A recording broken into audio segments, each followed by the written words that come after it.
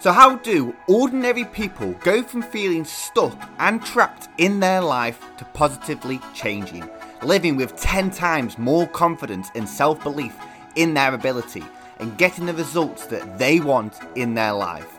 In this podcast, we give you the tools, techniques and questions that society doesn't teach you to help you do exactly that. My name's James Hackney, I'm a life coach and NLP practitioner, and welcome to the Impact Coaching Podcast.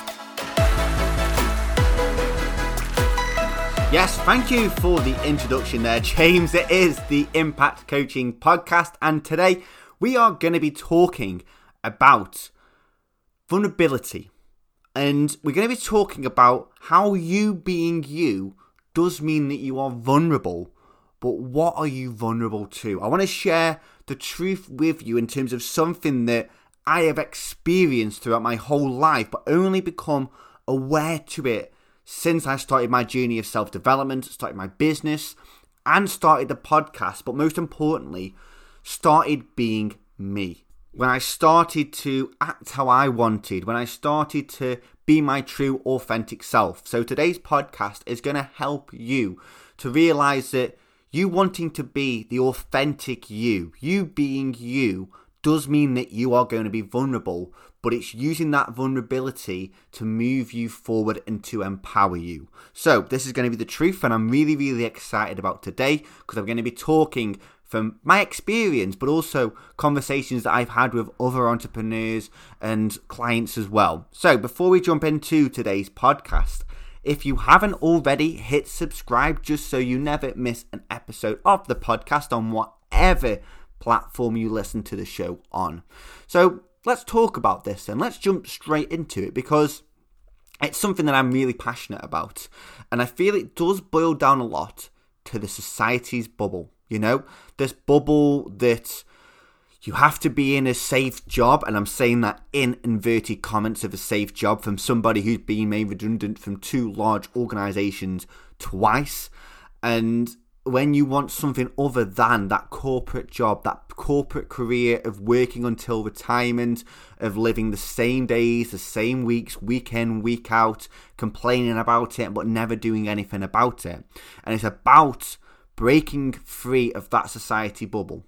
Because when you are being different, and that does mean being your authentic self, being different does mean that you are being you. You are being different to what other people are doing. You are being authentic and true to how you want to live and not how other people expect you to live. And this could be on small scales. This could be that you want to change your hair colour. You feel that will be more you. You want to lose weight. You want to eat healthier, and you, whatever that may be.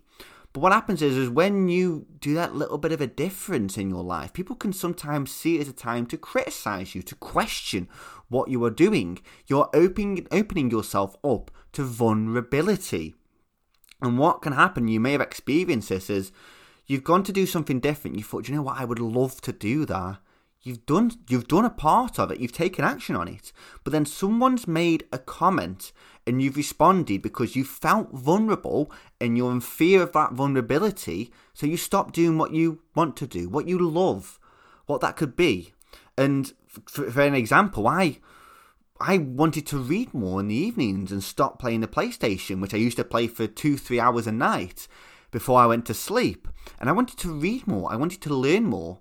But because my society bubble was so ingrained, I think ingrained the word is, the word's ingrained, ingrained in this PlayStation mentality of watching TV before you go to bed, and I wanted to read, I got a lot of criticism from that. And what happened, because I was opening myself to vulnerability, because I was being different to my true self, what happened was I stopped reading. I started going back to playing PlayStation, but I knew deep down that wasn't my true self. And this is where your true self lies, with the vulnerability. Because in terms of a corporate life, no one is passionate about sitting in an office for 8 to 10 hours dreaming of doing something else, staring outside of that window, dreaming of being somewhere completely different, doing something different. But what happens is when you threaten the status quo, you become vulnerable. You become vulnerable to other people's insecurities and beliefs. Let me repeat that again. When you threaten to change whatever it is in your life, when you break that status quo, and it changes how you are acting around people, it changes your habits, it changes what you're doing on a daily basis, whatever that may be, you open yourself to becoming vulnerable. But you're vulnerable to other people's insecurities and beliefs. For example, I'm from Stoke-on-Trent. Now, our biggest success probably out of here is Robbie Williams, the guy from Take That. Now, he was told that you will never amount to anything when wanting to become a singer. Albert Einstein, not from Stoke-on-Trent, but he was told that he would never amount to anything at all. Because these people have opened up to do something different than what society expects them to do, to get a, in quote-unquote, inverted commas, safe job, the 9-to-5 corporate career, to then do what they love once they retire. And then this has led them to being vulnerable to other people's insecurities and beliefs. Now, I'm pretty sure you have experienced this before in your life, as I touched on earlier on, when you have done something different to what you normally do, to what your friends normally do, your family normally do, your partner normally does, and you've wanted to change something in your life. You've then gone and done it and opened yourself up to other people's insecurities and beliefs. Being the true you out of that normal society bubble of people means that you are opening yourself up to vulnerability. And I want you to see that when that happens, being vulnerable can be a good thing. And I want you to see that being vulnerable can be a sign that you are doing something right. And I'm going to be kind of talking through now why you open yourself up to being vulnerable to other people's insecurities and beliefs. So when I started the podcast, for years and years, I had let people determine my beliefs about my ability. And when I started the podcast, I was getting people questioning because I was breaking the normal bubble. People were saying to me, you can't do that. Who do you think you are? And wow, the looks that I used to get when I used to tell people that I had a podcast.